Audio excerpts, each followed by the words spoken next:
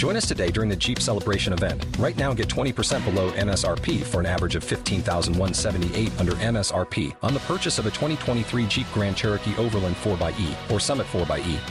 Not compatible with lease offers or with any other consumer incentive offers. $15,178 average based on 20% below average MSRP from all 2023 Grand Cherokee Overland 4xE and Summit 4xE models in dealer stock. Residency restrictions apply. Take retail delivery from dealer stock by 4/1. Jeep is a registered trademark.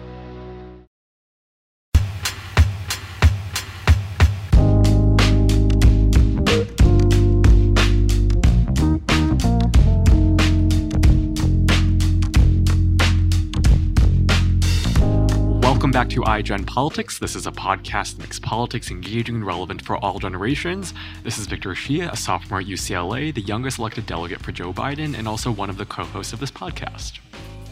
And I'm Jill Wine-Banks, the author of The Watergate Girl, and also an MSNBC legal analyst and the wearer of Jill's pins, hashtag Jill's pins. Today's pins are symbolic of the cover of our guest's book. They are umbrellas, and the cover of his book, which I'm holding up for our YouTube audience, is a picture from the Hong Kong protests and features the umbrellas. Today we're going to be talking about, has America lost its supremacy? Has America caused democracies backsliding in countries like Hungary, China, and Russia? What is our position on the global stage after 4 years of a president who shattered both domestic and international norms? How do other countries see America in 2021? How do we see ourselves? And what can we do about it? These are questions that Ben Rhodes explores in his brand new book, After the Fall, Being American in the World We've Made. Ben Rhodes is currently a contributor for NBC News and MSNBC, co-host of Pod Save the World, a senior advisor to former President Obama, and chair of the National Security Action, which he co-founded with Jake Sullivan in 2018. From 2009 until 2017, Ben was one of President Obama's most trusted aides and participated in many of President Obama's key policy decisions. He served as Deputy National Security Advisor to President Obama for strategic communications and speechwriting, and he was also featured in a compelling documentary, The Final Year, and previously authored The World as It Is, a memoir of the Obama White House, a New York Times bestseller as well. Thank you so much, Ben, for being on. We are so lucky to have you here with us today. I'm really glad to be here with you guys. It's been in the works for a while, so I'm glad we got it worked out. Us too, and we're very excited to be talking about your new book, which weaves memoir, analysis, and reporting on the state of affairs in America, Hungary, Russia, and China. You traveled widely to talk to ordinary citizens, activists, dissidents, people you might not have met were you still in the White House. And you did this to gather facts about how others see us. And it seemed to me, in a way, to clear your own thoughts after leaving the White House in the hands of Donald Trump. So could you talk to us about what made you decide to write this book and what you learned while you were writing it? Well, it's a great way to start the conversation. I mean, for me, when I was spit out at the end of 8 years in the Obama administration, and had the kind of, I think, already disorienting experience, right, of having spent 8 years in the White House and then suddenly you're outside. And then you compound that with the opposite of everything you believe in is in the White House and is day by day seeking to dismantle everything you did. And then you look around the world and you have this sense that, the things I care about, democracy, is beleaguered everywhere. I really wanted to go out and find a way to understand from different perspectives why this was happening, why the same thing seemed to be happening everywhere in terms of the threats to democracy.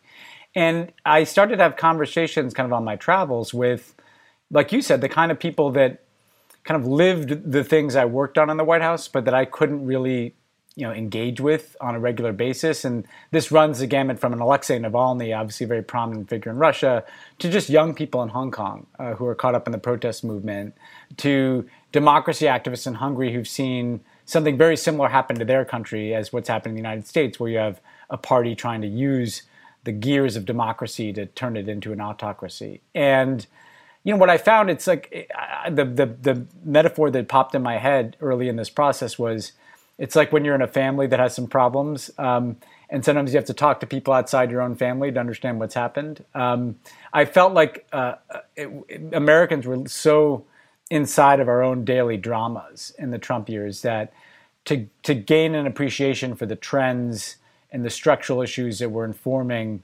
the challenges to democracy in our own country and around the world, I could best understand that by talking to these people. And I could have a kind of a unique conversation with them as someone who brought the perspective of having kind of been in the room for, geopolitics and politics for so many years with people who are fighting against the kind of autocracy that has been gaining momentum. And that kind of unlocked what became the whole book, which is how does my personal story as an American interact with these people around the world? What common experiences have we shared, and what can we learn from each other? I found it to be a very personal story that really was compelling. And it seems to me that maybe you needed to have the time of viewing the Trump administration before even seeing the need to write the book. But I'm wondering about the release date. Was it timed to anything in particular, or was it something that you saw a growing need to release the book because of what was happening, or what had happened? Yeah, that's an interesting question, Jill, that I haven't gotten yet. I did not want this to come out before our election. I felt it was going to be very important to get through that hurdle and to see where things were. At the same time, I felt a growing sense of urgency around this book. Like I said, I spent some time talking to Alexei Navalny, who is kind of a key character in describing what's been happening in Russia. He was poisoned last summer, and almost killed, and subsequently imprisoned. I spent this time in Hong Kong and talking to Hong Kong protesters and young people. And while I'm writing this book, last summer, China passes national security laws that essentially end Hong Kong democracy. And these people, many of them had to leave the country. And so things are getting worse in terms of the democratic movements and activists on profiling in a lot of ways. And the U.S. is kind of teetering. We could break in the wrong direction. If our election had gone the wrong way, I think we're in a very different place, in a very darker place, although we still have enormous challenges ahead of us. And what was so interesting for me is that I wrote this book and edited it, and it's basically, again, about how America is a part of this trend where democracy is threatened for a lot of different reasons. And I literally put the kind of finishing touches on the edit around January 6th. And what was really eerie to me is I went back and I read the book, considering whether I needed to make any last-minute changes to kind of work in January 6th. And in a really chilling way, the book kind of naturally leads up to January 6th. January 6th was kind of the logical endpoint of the story I'm telling about this kind of undemocratic nationalist authoritarian trend gaining traction here, and the extent to which conspiracy theories and disinformation can motivate people, and the extent to which the Republican Party mirrors some of these other autocratic parties that is willing to kind of break every norm. And so when January 6th happened, right as I'm finishing this book, then I was like, we have to get this book out as soon as we can, because this is exactly what's happening here and around the world. And that's sort of why I asked the question, was because it seemed to me that there was a pressing need for this book to come out. And I went through sort of the same thing you did, was in finishing up my book, I was writing the epilogue just as the impeachment was happening and trying to get it right so that it would be evergreen and not die with whatever happened with the impeachment. But you mentioned a word in talking about this that was dark. And for those of our listeners who are watching on YouTube, I'm holding up a cover of the book. And if you're not listening on YouTube, then go to our show notes and you'll be able to see a picture of this. And the cover is, aside from the title being After the Fall, which is ominous, the cover is very dark and has people holding up umbrellas against this gloom and doom, which explains why I'm wearing Jill's pins today are umbrellas, is because of your book cover. And so I want to talk about that darkness that is portrayed in the title and the cover, and how you felt about that. Well, I think first of all, the cover, is a Hong Kong protest, and Hong Kong protesters use umbrellas as a symbol of their movement. It both conceals their identity, but also can be defensive against pepper spray, right? So there's something dark about the use of umbrellas, although there's something beautiful about them as well, which is kind of how I look at the Hong Kong movement, in that it reflects a tremendous amount of resilience, creativity, determination to fight for democratic rights and values, even as the story is obviously a dark one of an encroaching kind of totalitarian Chinese Communist Party swallowing up this open city. And I wanted a Hong Kong protest that also looked like it could be taking place in any city. If you just glance at the buildings beyond some Chinese characters on one, could at first look appear to be in the United States. And I wanted to convey that kind of global aspect to it. And then there's something interesting in the photo too, which is that they're American flags, and often young Hong Kongers would hold American flags, in part to get our attention, but in part to kind of align themselves with what that flag is supposed to represent in the world at its best, which is the struggle for democratic values. So there's something hopeful to me about that. I mean, what I found in writing the book is I wasn't the word I prefer is kind of honest than dark, in the sense that I think sometimes we so want to inhabit a story that is inevitably leading to a happy ending that we don't acknowledge the harsh truth that is staring us in the face. And you see this every time something happens in America, like January 6th, people are shocked, and then things don't change, and the Republican Party embraces the big lie, and we need to stop being shocked. And the only way to stop being shocked is to just be honest and unfiltered in how we're looking at and digesting what's happening in the world. I personally found, though, that in my experience of writing the book, I found so much hope in all these people, that this is not how people want to live. The drift of events does not need to inevitably lead to this kind of increasingly authoritarian future. That the hope we should have is in one another, in what young people are trying to do in Hong Kong. What can we learn from them to heed their warning? From all these young activists in Hungary who are making real headway in building an opposition to an autocratic government there. Even in a guy like Alexei Navalny, there's hope to me in the immense stubbornness of a man who knows he's going to be thrown in prison, going back and accepting that fate because he wants to fight for what he believes in. To me, there's darkness in a guy like that being in prison, but there's hope in his act of defiance. And to me, that's where the book is kind of balanced between this question of we are headed in the wrong direction globally, but we have the agency as human beings to decide to move in a different direction if enough of us care about it. And the way to get people to care about it, in part, is to write books like this and have conversations like this, and to make people see just how serious the situation is. Exactly. Well said. And let's talk a little bit more about the people that you selected to speak to, or that you were able to speak to. Leading activists, a lot of them dissidents, and people, as you've said, who were willing to stand up and risk everything for the idea of democracy. And how did you find these specific people?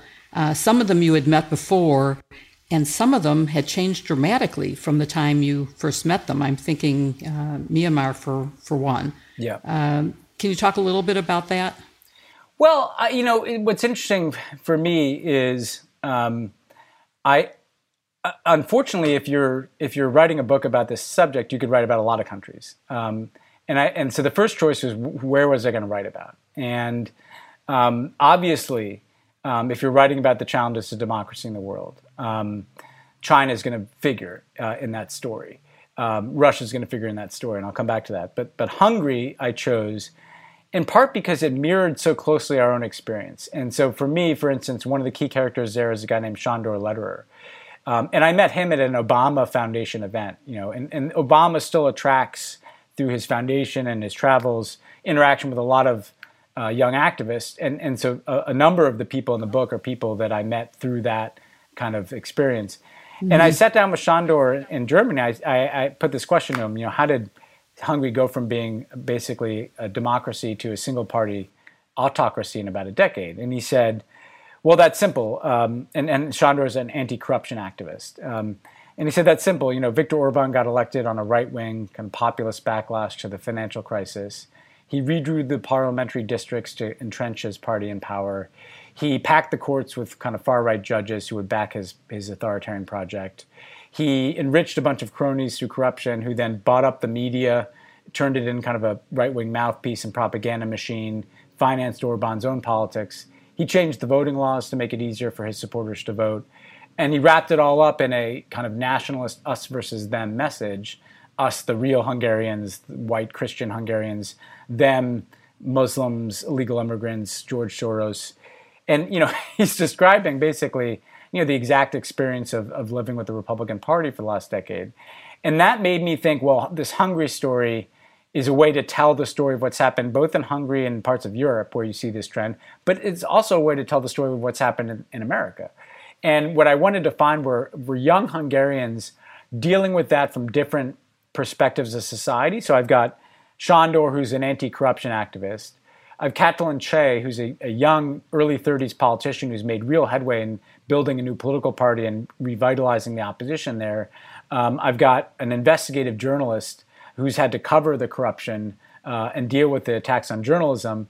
I've got a civil society activist whose organization has kind of been targeted by Orban. So civil society, journalism, anti-corruption, politics. I wanted to kind of cover the spectrum of what is the experience of being in opposition to an increasingly autocratic government. And I wanted to find generationally people my age or younger, because I wanted to look at essentially how are younger people responding to this.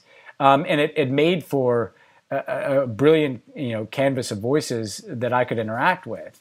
I think in Russia and China, because the story is more well known, in Russia I reached out to an Alexei Navalny. I was trying to find other people, but then I realized, Navalny's the guy to tell this story. He's the chief opponent to Putin.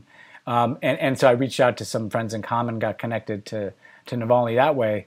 And in China, I have a bunch of people, but really the Hong Kong protesters became the centerpiece of that chapter, because here are people that are literally living in a situation where they're experiencing what it's like to lose democracy in real time, and they're fighting back. But I wanted this kind of mix, Jill, of like prominent people like Navalny, younger people you've never heard of, activists who've made a name for themselves in their countries but may not be well known here. I wanted that diversity, so it's not just a bunch of prominent people or just a bunch of anonymous people, but that mix of experiences. And of course, Victor and I love the intergenerational approach that you took, because that's the whole purpose of this, is to have a conversation that spans Victor's generation, your generation, my generation. And so I'm going to ask Victor to ask you the next questions. Yeah, well, I mean, the quote that you mentioned, that occurs in chapter 1 of the book. And, this happened, I believe, in April of 2017, which is just 3 months after Donald Trump had been elected. And I'm wondering just how disturbing it was to see those striking similarities between U.S. and Hungary. And I wonder if you kind of track the evolution of that as the Donald Trump administration went on, and whether or not that person from Hungary did kind of express similarities as the administration went on. Well, first of all, Victor, I think one of the things that was disturbing to me is I knew this story because I had lived it in the Obama years. And I'd gotten kind of increasingly angry in the Obama years and kind of probably got cast as something of a partisan figure when that's not where I intended to be. In 2008, we were writing speeches about red and blue states coming together. But particularly from the Tea Party on in 2010, this was the party that, like Donald Trump, didn't come out of nowhere and change the Republican Party. In fact, Donald Trump was the leading frontrunner for the Republican nomination from the moment he entered the race, because that's who the Republican Party already was in 2015. And so part of it was this sense that our politics and media was not accurately describing the radicalism of what had happened, even in the Obama years, with the embrace of conspiracy theory and the breaking of norms and the manipulation of money in politics, the gutting of the Voting Rights Act, the really hyper-partisan redistricting efforts to entrench minority rule of a majority.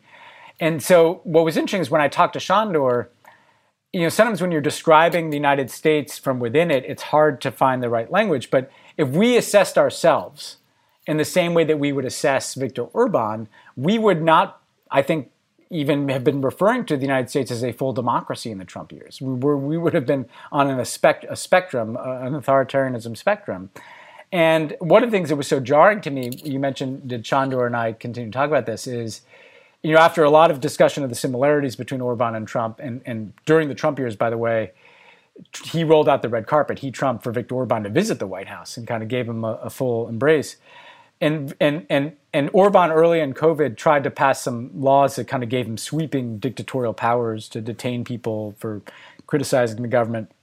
And so I sent Shandor a note and was like, hey, is everything okay there? Kind of like an American reaching out to somebody in a beleaguered society.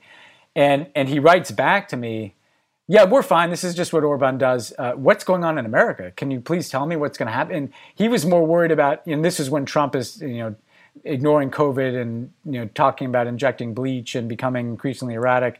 And someone living within a pretty challenging system saw much more to fear in what was happening in America. And so I think Americans, again, we just fail sometimes to recognize that if we were looking at ourselves from the perspective of another country, particularly in the Trump years, where you have like a raving lunatic autocrat with nuclear weapons, like you would be more alarmed than we were on a daily basis. No, I totally agree. I think we sometimes I think overlook some of our flaws, and kind of reading your book, I think it's definitely important to have that honesty that you write about and kind of talking to other people in different countries. And I'm wondering, because you talk about these different similarities between America, China, Russia, Hungary. What do you think are the biggest differences that you see in those four countries? Well, I think the biggest differences, and I look at this in the book, is that, first of all, China never made any pretense of being a democracy, right? So they've always been kind of on the other side of this line. Even Russia, after the fall of the Cold War, made a pretense of giving a go at it in terms of democracy. And the Chinese basically have been developing since Tiananmen Square their alternative model to democracy. And it's very intentional. It's like, how do we mix together, okay, we have to open up to capitalism after the fall of the Cold War. How can we mix together capitalism, technology, surveillance, in this kind of totalitarian nationalist system that we have? And they've gotten better at perfecting that model. And now they've kind of taken it out. Hong Kong, technically, obviously part of China, but was supposed to have a different system. Now they're beginning to take that model to other places. And that's alarming. I think the differences with Russia, you have a situation where the rest of them are quite similar in a way, in the sense that it is people who've gotten elected through democratic means, Putin and Orban, in the U.S. case, Trump, the Republican Party, and then trying to manipulate the machinery of government to turn the state into an autocracy. And the playbook has been quite similar in the sense that you see both a nationalist message, make Russia great again, make Hungary great again, make America great again, all rooted in ethnicity and religion, right? A white Christian nationalist message. And then an authoritarian playbook that step by step turns democratic institutions into autocratic ones. And that's where the differences come in, because Putin is at the far end of the spectrum. He has done that. He has basically turned Russia. He's taken institutions that were meant to be democratic and controlled them entirely. Orban is kind of somewhere on that spectrum. He's taken kind of pretty much total control of the media, of the courts, of chunks of the economy. But there is still an operating opposition. There's still an operating civil society in the way that there's not in Russia. And then America, like Hungary, is on this spectrum, and we, clearly have democratic institutions that were able to hold through the Trump years, but there were some serious strains in there, and we're seeing now, when it comes to the right to vote or it comes to redistricting, we still see this kind of a playbook of trying to manipulate democratic institutions for autocratic ends. So that's how I kind of look at it. It's like a spectrum, with China as the most extreme version, then Russia, then Hungary, and then America. And looking at that full spectrum should make us appreciate more why we want to preserve democracy and look at those dark places in order to better appreciate the good things about what American democracy offers if we defend it. Right. And as a part of that authoritarian playbook that you mentioned, you identify one of the first elements of a democracy backsliding is propaganda and the degradation of a free press. And I'm wondering if you can talk about how that's played out in the 3 foreign countries that you focused on in your book along that spectrum, and then how it's happening in the U.S.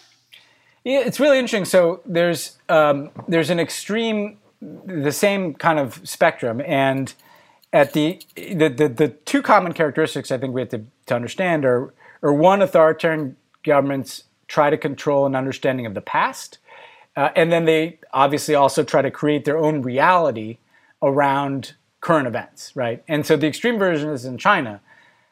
Tiananmen Square doesn't exist in China. Like, I talk to young Chinese people who are like, it's whitewashed from the internet, it's whitewashed from the schools. Most people of my generation don't even know it happened, or if they do, they know almost nothing about it, right? And that's a erasure of history. And at the same time, the Chinese Communist Party kind of creates this reality of a rising, ascendant China standing up to its adversaries with a lot of nationalist, kind of anti-Western, anti-US, anti-Japanese stuff from the schools on, right? And so that's kind of what you can do with total control. I think if you look at Putin and you look at Orban, I spent a bunch of time on this. He basically, Hungary's had a complicated history where the far right collaborated with the Nazis, and then obviously the communist regime backed by the Soviets. So they suffered from the far left and the far right. Orban has kind of pretty deftly focused on communism as the enemy of the Hungarian people, and he's kind of rehabilitated in a lot of ways the kind of far right aspects of Hungary's history, and everything from statues to school curriculum. And then he's also created a kind of alternative reality through his media megaphone where, there's always some scary danger that Viktor Orban is protecting us from. And, Chandra described to me that this could be a shifting cast of enemies, is immigrants, Muslims, but also gay people, also homeless people, and on and on. And there's this kind of blend of fear and conspiracy theory and celebration of Orban. Looking at America, I mean, all of these same things are happening here. So, we see the debate over, say, critical race theory as, just yet another culture war. No, this is it's very important to autocratic movements to control understanding about the past, so as to perpetuate your version of history. And if your version of history is make America great again, and to kind of go back to some time where, let's face it, this was more an exclusive white supremacist project in a lot of ways, you obviously don't want to teach people the enormous human suffering that has been associated with structural racism. In the same way that we saw debates over statues, all these things are happening in other places. And there's a reason why the past is such a battleground, because it suggests kind of where things should be going. In the same way that we see here, if you look at where America is pretty far along in this process, if you look at the information ecosystem that 40% of this country lives in, where Fox is, probably the most credible news source. If you get online and into Facebook, and onto Breitbart and onto talk radio, it's just people living in conspiracy theory. And if you think that's an overstatement, look at any poll of the percentage of Republicans who believe that Donald Trump won the election. That's because they live in an alternative reality, right? And so to me, these battlegrounds of what information are people consuming, what is the news for people, and how do people understand their past is always a very telling exemplar of how we're dealing with democracy. I mean, it's one of the most concerning challenges, and it's something that Jill and I talk extensively about, with a focus on how we can stop the spread of mis and disinformation to get facts to matter again. Jill always talks to me about Watergate, when we had 3 networks. They agreed on the facts, but you could have different opinions, but the facts remained the same. And this goal of communicating truth to those who get their news on Fox News and other right-wing sites and unvetted social media, what do you think is the best way to fix it? I mean, is there a way to fix it? I think there's a couple of things. I mean, first of all, the biggest piece of this problem is social media. And I lived this in the Obama years, right? In 2008, to Jill's point, if Barack Obama gave a big speech, it would be covered on the 3 networks. That's how most people would consume it. They'd read about it in the newspaper.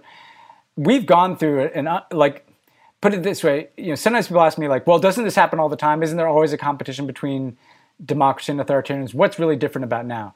This is what's different. We've gone through a time where the way in which human beings can access information has been completely transformed. So that even by the end of the Obama years, nobody would, in that 40% of the country, they would never see the speech I wrote. They wouldn't see him deliver the speech. They wouldn't see a sober, fact-based analysis of the speech. All they would see is the kind of funhouse mirrors depiction of Obama, the radical socialist, or Obama, the scary black man, whatever the thing was. That's all they were getting on their Facebook feeds. That's all they were getting on their Twitterverse. That's all they were getting, obviously, on Fox News. And that is a massive shift. And we have to realize that the biggest chunk of that is social media, right? Like a huge percentage of Americans get their news on Facebook. And we have to recognize that we look at this problem sometimes and think, well, these are algorithms and, there's nothing we can do about this. No, these algorithms are written and created by human beings to maximize profit. And so what does that mean? That means that they are mainlining the most triggering, most sensationalist information to people, knowing that that will make them engage more with their platform so that they can get more clicks and get more ad revenue. A good example of this is we've been hearing ever since 2011 with the birther allegations that we have to cover Donald Trump because the people want Donald Trump. When Donald Trump was kicked off Twitter and had a blog, nobody went to it. So few people went to it that they had to shut it down because Donald Trump sitting there and just saying things and shooting them out in the world is not what generates this revenue. It's when it only works in the contact. It only works if you take a Trump tweet and you fire it out there and 1 million people then have to respond because they're either enraged or they're motivated by it. And so to me, the public policy imperative is to find a way to regulate social media platforms to crack down on hate speech and outright disinformation. And this raises complicated issues of free speech, but like the current status quo is tearing our country apart. And it's got people who won't get vaccinated. It's got people just living. I could be totally wrong, Victor, about policy, the size of government, foreign policies, but like there has to be an agreed on reality. I'm not asking people to agree with my views. I'm asking people to agree on just basic facts as the basis of a democracy. And so I do think there's a regulatory approach that you have to take over time to social media platforms so that they have some responsibility for what's on their platforms when it's completely untrue, when it's hate speech, when it's disinformation. And you can start with the easy places. You can start with state-sponsored disinformation from automated bots. Why are we protecting the free speech of a Russian bot? That's not what free speech protection is supposed to be about. And then the other point I think that the progressives need to internalize, and this is a partisan view, obviously, but is like, why are we not investing in media? And by the way, it doesn't have to be crazy opinionated media like Fox. It can be more like Sinclair, the right-wing outfit, buying up all the local news. Why is there not people investing in local news? There's plenty of people with means in this country who could try to build a much healthier media for, frankly, not a lot of money. If you look at what Rupert Murdoch's achieved with not, he's a billionaire, but it's not like he's had hundreds of billions of dollars. Like, we need to fight this battle of reality versus the alternative reality. I think there is nothing more important than that because, as has often been said, you're entitled to your own opinions. You're not entitled to your own facts. Yeah. And in this fact-free world, we have a problem. And one of sort of related to that, your book deals with and often mentions us versus them. And I wanted to pursue that a little with you and have our audience understand what you meant by that. So could you start with that? Well, I think at the core of it is every authoritarian movement has an us versus them framework to it.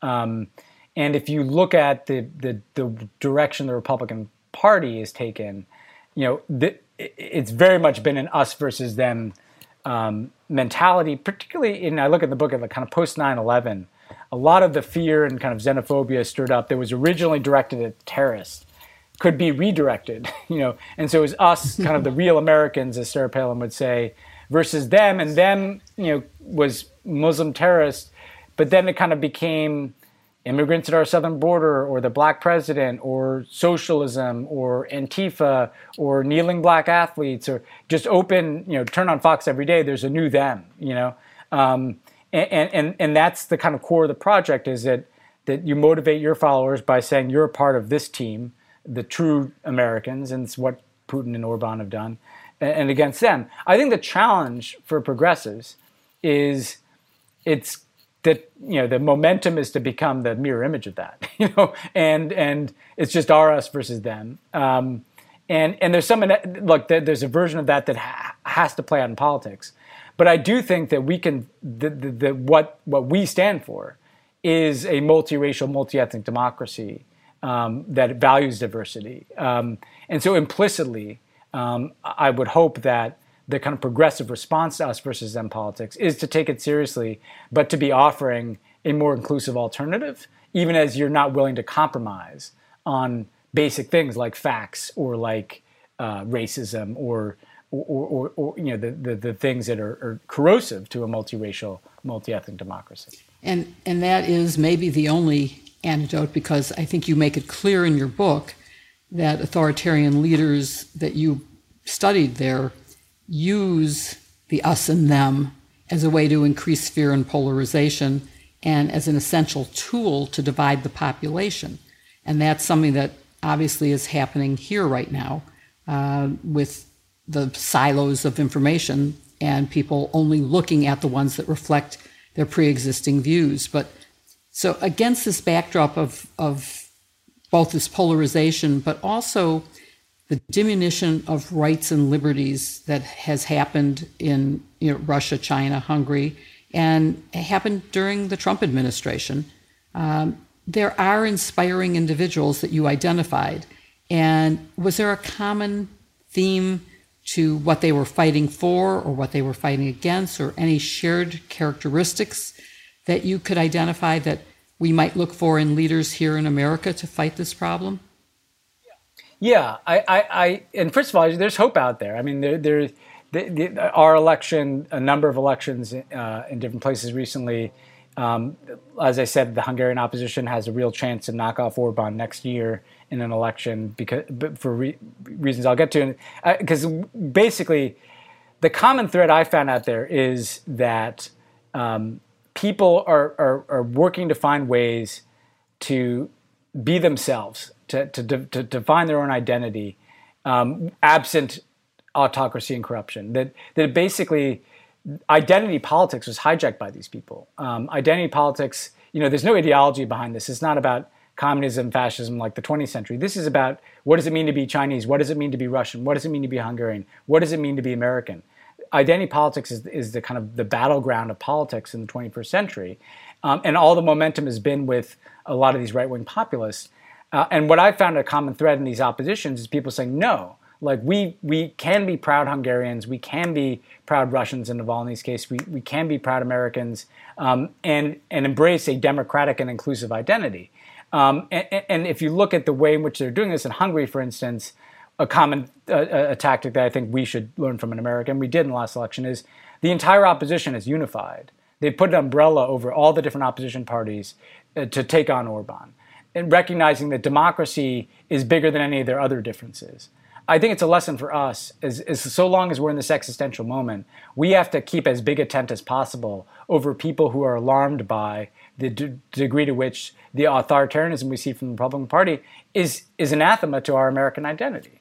I think when you look at a Navalny, he was able to forge a very potent critique that could reach people maybe who don't care about high concepts of politics, but care about corruption.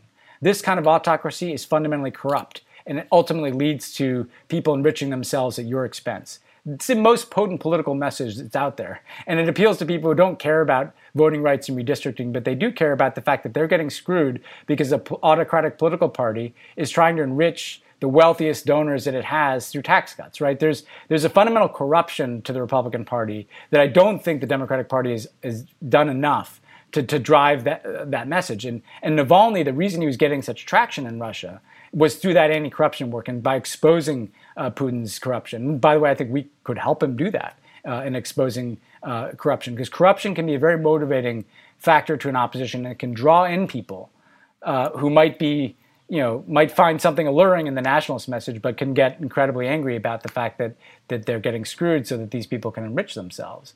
And then I think in Hong Kong, even though obviously the movement failed because it was up against such asymmetry of power, what I found there is how much people, to this identity point, the movement became not just about the democratic values, it became about like a culture, a democratic culture of people coming together and kind of finding themselves and joining a movement in participation. And I think I feel that in America here too, that younger people, political engagement, what the autocrats want is for you to be cynical or apathetic. But the act of political engagement can be very empowering. And so I think that more and more people getting involved, the fact that these conversations are happening in a way today that they weren't a few years ago, is all cause for hope that the pendulum can swing back if this energy continues to shift. And do you think it can happen here too? Because I really see the same exact problem here with the division and the lack of understanding of what facts are. You can have MSNBC and Fox, but if you're only watching one of them, you're living in the reality that one creates. One happens to be based on facts, in my opinion, and the other isn't. But how can we get people who are solely listening to the right-wing media to pay attention? You said we need a better messaging, and the Democrats haven't done enough to get the message out. And I agree with you, but nobody's come up with a way to get that across to people. I look, in the short and medium term, we just have to win elections. And because I'm not hopeful that a whole bunch of those people will return to reality. But the truth is that they still don't amount to a majority that can win elections if Democrats turn out and vote. And here's the hardest thing, Jill, is that I think Americans want this, the Americans who care about democracy kind of want this to be fixed in one election. And so we had to expend an enormous amount of effort to oust Donald Trump, even in a pandemic that he had criminally negligently mismanaged. And then it's like, okay, Joe Manchin and Kristen Sinema won't support getting rid of the filibuster. What do we do? And the reality is, this is like not a 2-year proposition or 4-year proposition. This is like the next 12 to 16 years of elections in this country. Each one is going to be that important. And by the way, we'll probably lose some. Like we may lose the House. And what I saw in other parts of the world is the right is very good at being patient and relentless and methodical. They don't give up. They don't lose an election and kind of say, oh my God, this is hopeless. They burrow in, like they lost this election. What do? They're rewriting the voting laws in 25 states. They're getting ready for the next round, And there's just no alternative to people saying, well, if Joe Manchin won't do this, we're going to fight these at the state level, and we're going to try to register as many people to vote as we can. And it's just going to have to be that kind of effort, because absent that effort, we should have no expectation that the Republican Party has some guardrail that it won't break. I mean, once you've acceded to a mob storming your workplace, and then you're basically agreeing with them and trying to decertify the election result, then you're implementing your agenda by passing laws in Georgia and Arizona that allow Republican officials to overturn an election result, and then you're refusing to investigate that. Well, these people are telling us what their plan is. Like, they're not hiding what they're doing. Yeah. We're just going to need to be that motivated on the other side. One of the most important parts of your book, I think, is the role that America has played in shaping the world as it is now. And so first, can you talk about that and how exactly America veered away from the ideals of democracy? You mentioned that it didn't begin with Donald Trump, but how far back does it go, do you think? I mean, you can go back as far as you want. I chose the Cold War's end because I felt like, for all our imperfections in the Cold War, there was an organizing principle around American national identity and America's role in the world that was tied to democracy. Like that, and again, there was hypocrisy in there and mistakes, but still, like that was the purpose of what America was in the world and how we thought of ourselves through the Cold War. And I think what's happened is, since the end of the Cold War, since the fall of the Berlin Wall, democracy drifted down the prioritization list. And I looked at kind of 3 aspects of the excesses of this era of kind of American hegemony. Capitalism, where the kind of lust for profit the deregulation and the flood of globalization that culminated in the financial crisis, the kind of collapse of the global financial system, that represented kind of the excesses of American capitalism in its most unregulated strain. And that caused an enormous blowback. A lot of the right-wing blowback around the world is post-financial crisis, because people could say, hey, this whole system is rigged. We might as well go back to the oldest system in the book, which is the nationalist one. And you see that very much in Trump's appeals. I talk about the excesses of post-9/11, the post-9/11 era, where clearly, things like the Iraq War undercut both America's standing in the world, but also democracy itself, because democracy was used as this kind of justification for a war that was not at all democratic, and that has consequences. And you've seen Putin and Xi Jinping in China kind of expropriate the language of the war on terror to suit a kind of authoritarian agenda. Putin's power grabs were all premised on anti-terrorism at the beginning, and that's something we have to reckon with, I think. In the same way that 9/11 created this kind of us versus them politics at home that I talk about. And then, of course, technology is the third one, that the explosion of American-made social media and the internet, which was going to connect the world, could also become these tools of disinformation and surveillance.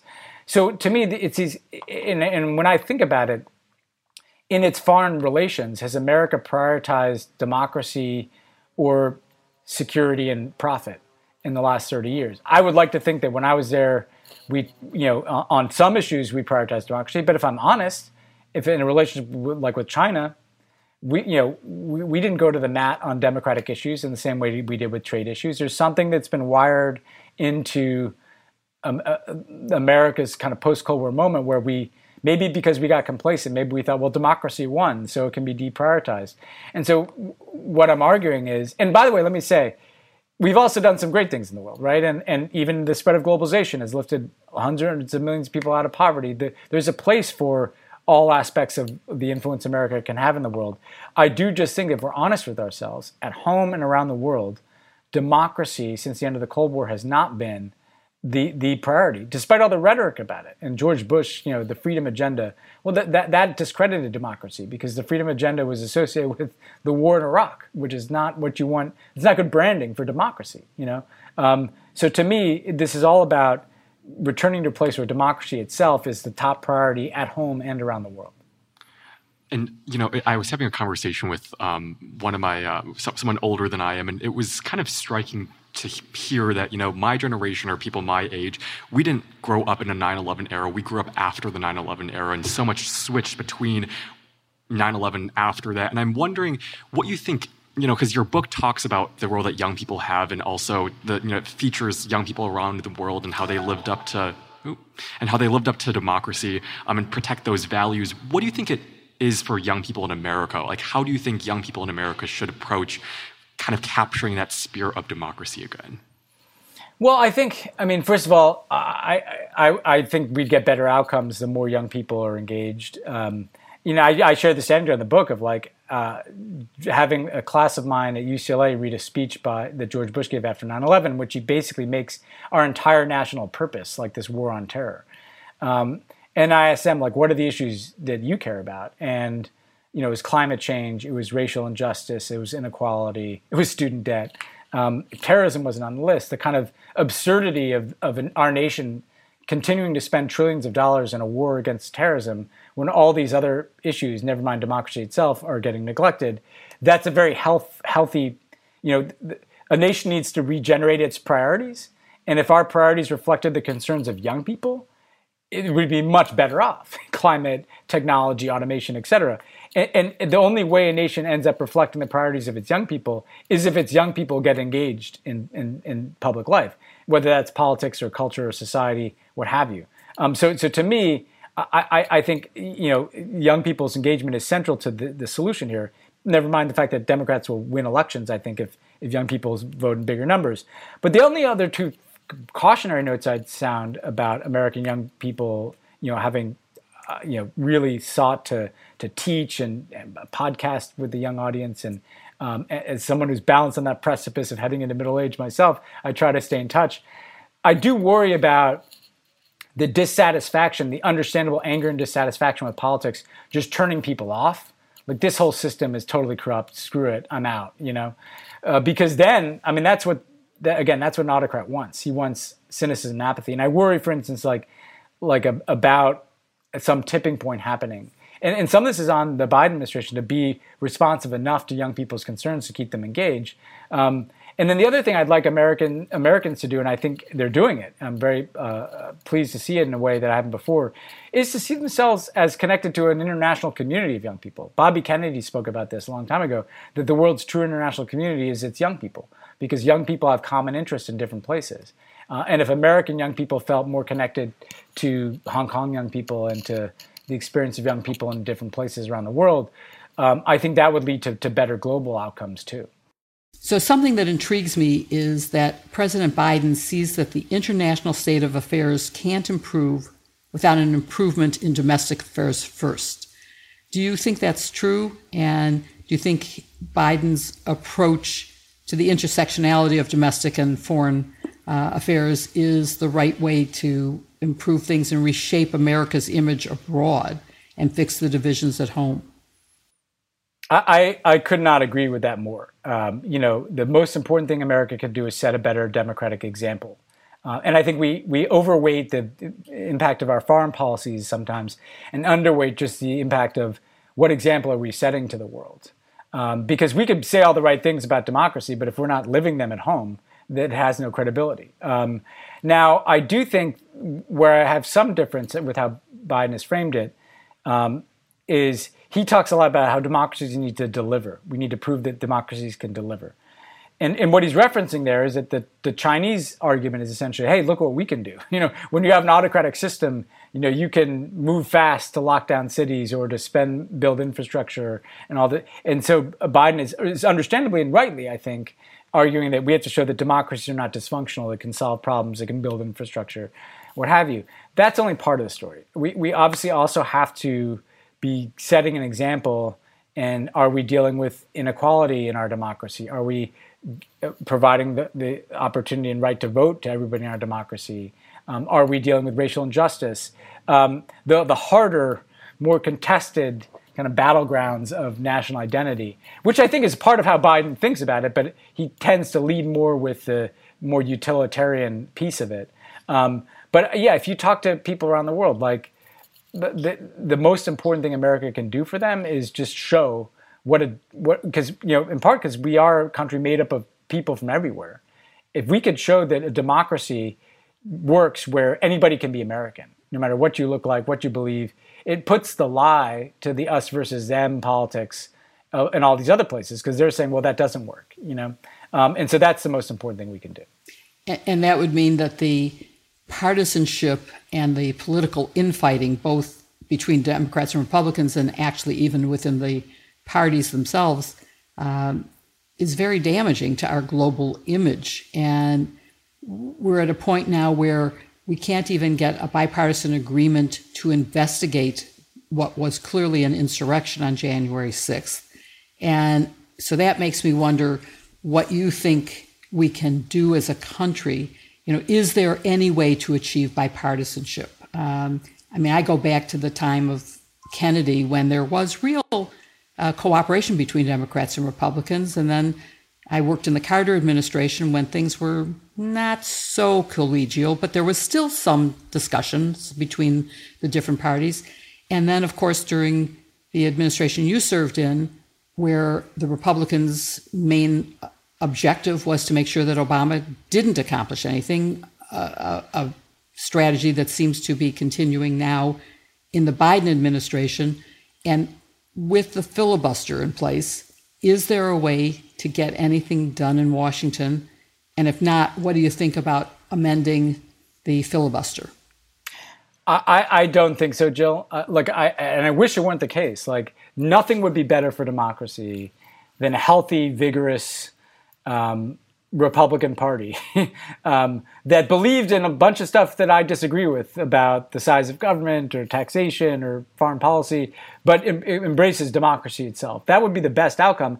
I just think at a certain point you have to look at the facts in front of your face, and nothing about this Republican Party suggests that serious bipartisan progress is at all possible with them. Even the infrastructure, getting politicians to support spending a bunch of money building roads and bridges in their districts, I mean, that's pretty low bar for I mean, like that's basically all we're going to be able to do. And by the way, that bipartisan compromise may not even survive.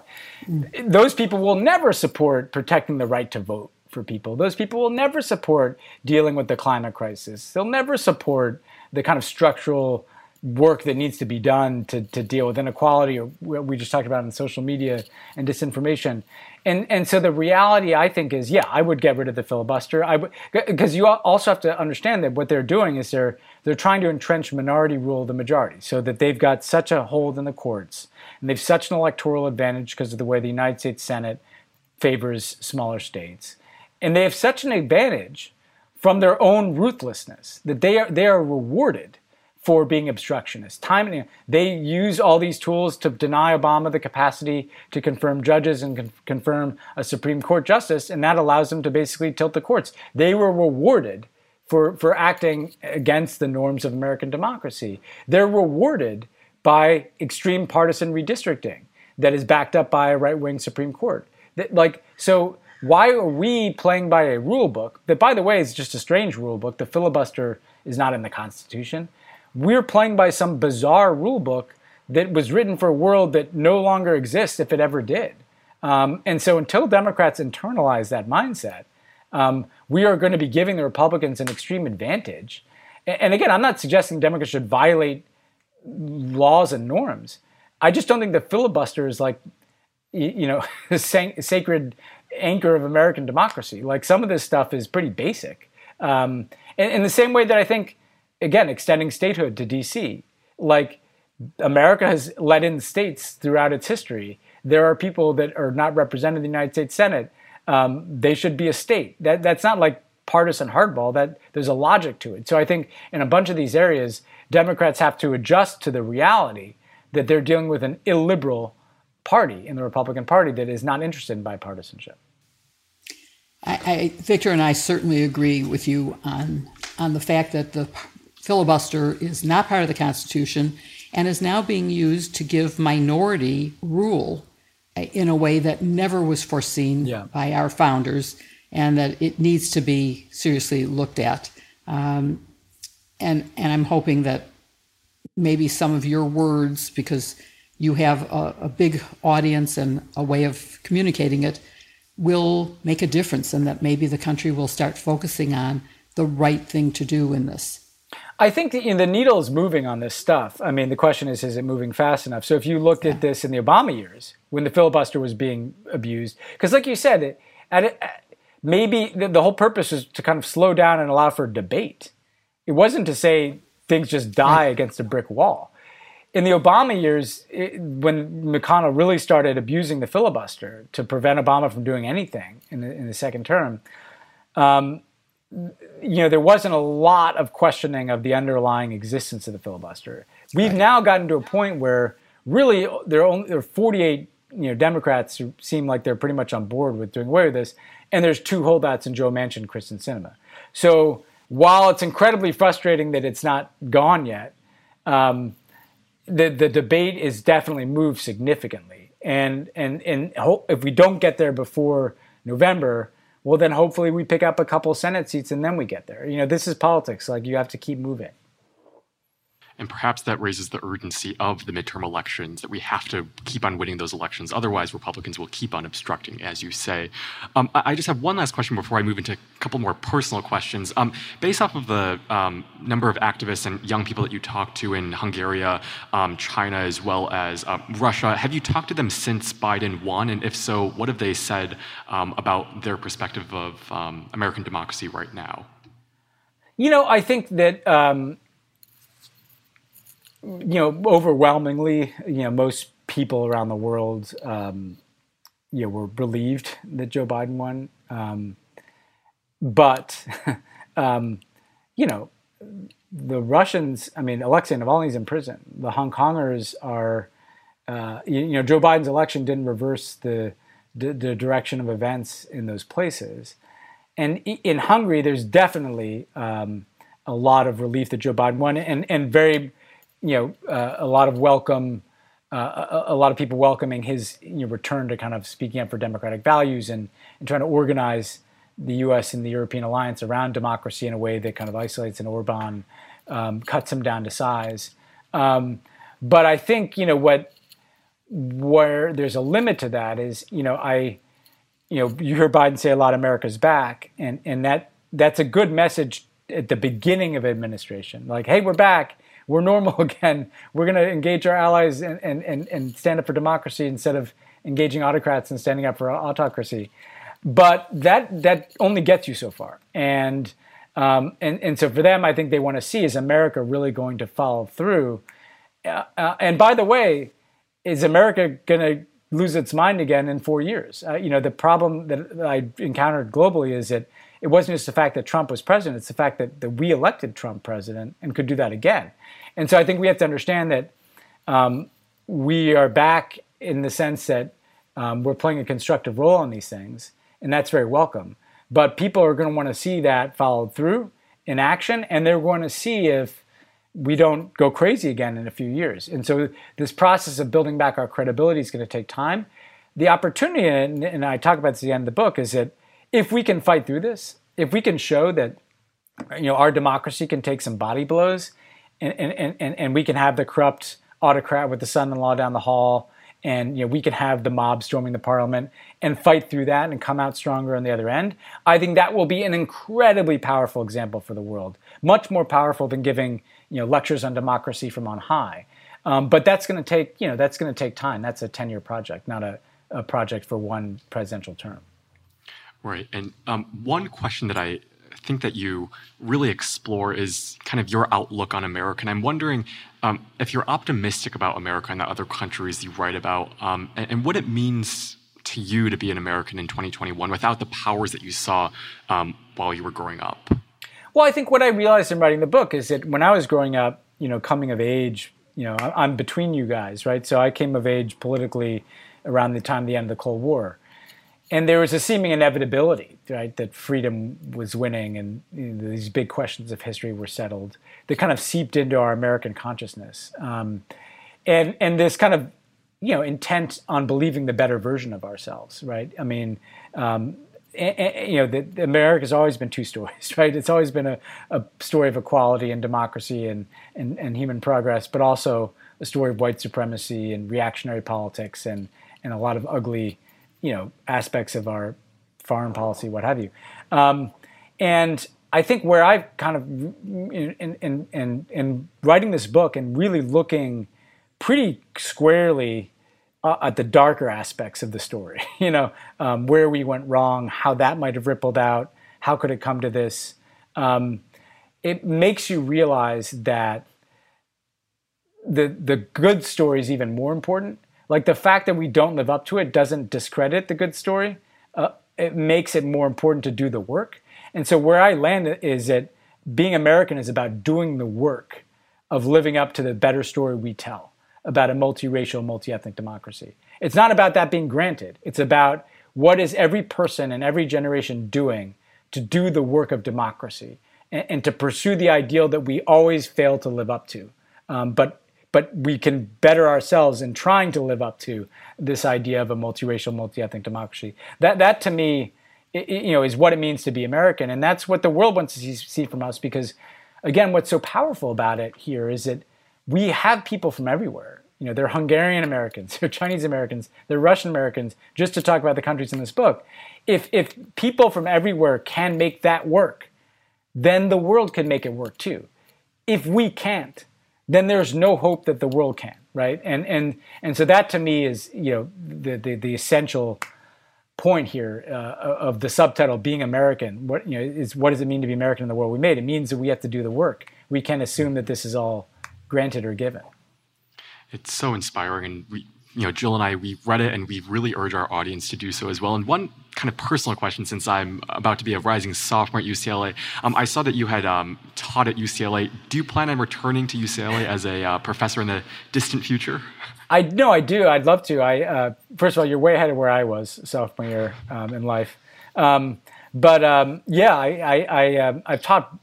at UCLA and the other school across town, and loved it both times because I think that it's so important for people who are in positions of, people who are in politics and foreign policy in particular can get so disconnected from ordinary, not ordinary is the wrong word, can get so disconnected from just human beings, and especially young people, right? If you're living in Washington and you're going in your 40s and 50s and 60s and you're working in foreign policy and government, you can really just live in a bubble of people just like you who are working in those things. And someone once told me a great line that, Washington is always the last place to get the news. Young people understand technology. They understand storytelling. They understand what it means to look at the climate crisis as someone who has a lot of life left to live. If we're not getting in, so all that is to say, when I teach at a place like UCLA, it's not just the students who hopefully are getting something out of it. I get an extraordinary amount of it because I get that perspective that I couldn't get at like a think tank in Washington. Well, I envy the people who have taken your class, and hopefully with UCLA running back up again in the fall, I'll be able to be one of those students as well. But I think Jill has a final line that she would want you to read. You end your book in what I consider to be a really powerful way, and so I'd like to ask you to read the very last paragraph of your book. And if you want to comment on it at all, I think it speaks for itself and is very powerful. But on page 336, if you would read that last paragraph. Sure thing. And the only comment I give is because it has a Jackie Robinson allusion. Obama had asked us in giving a speech at Selma for the anniversary of the Selma March to assemble the cast of American heroes who'd been left out of the history books or maybe, represented at least the kind of scrappy underdog progressive tradition of American identity. And it was this wonderful list of people from, Harriet Tubman to Sojourner Truth to the slaves who built the White House to the pioneers for women's rights, and on and on and on. And one of the people was Jackie Robinson. And I always felt like Jackie Robinson was a metaphor for Obama, the guy who goes first, who has to do everything, twice as good under twice as much scrutiny. And his stealing of home in the World Series, which was this incredibly beautifully subversive act, the black man on third doing the thing that is not prohibited by the rules of the game, but kind of defies the logic of the game. So anyway, that's the context. So I'll read this now. We live in a time when the world is emerging into a single history, and you can feel the currents of that history moving in the wrong direction. You can see it in the transformation of Viktor Orban from young liberal to aging autocrat, the poisoning of Alexei Navalny, the knock on the door of a Hong Kong activist, or the smoke-filled California air. But the fact is that most people around the world can see it too, close enough to touch. America is not an exception to reality. We are a part of it, and we can offer the solidarity of a people who came from everywhere, the American people. Existing structures and inexhaustible grievances will present their own barriers. But there remains the opportunity afforded by each cycle of history to carefully watch the wind-up of a pitcher slowed by complacency and a sense of supremacy, to pause for a moment and feel the sum total of experience and brazen belief that propels the underdog's dash toward home.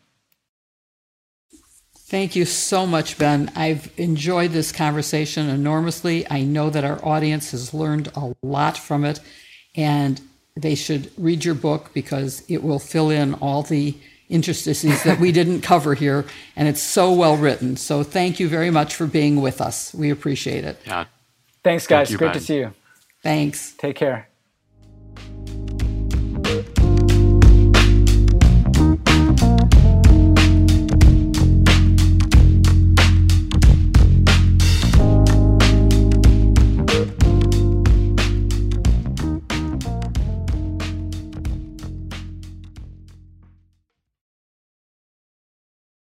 For the ones who work hard to ensure their crew can always go the extra mile, and the ones who get in early so everyone can go home on time, there's Grainger, offering professional-grade supplies backed by product experts so you can quickly and easily find what you need. Plus, you can count on access to a committed team ready to go the extra mile for you. Call, click Grainger.com, or just stop by. Grainger, for the ones who get it done.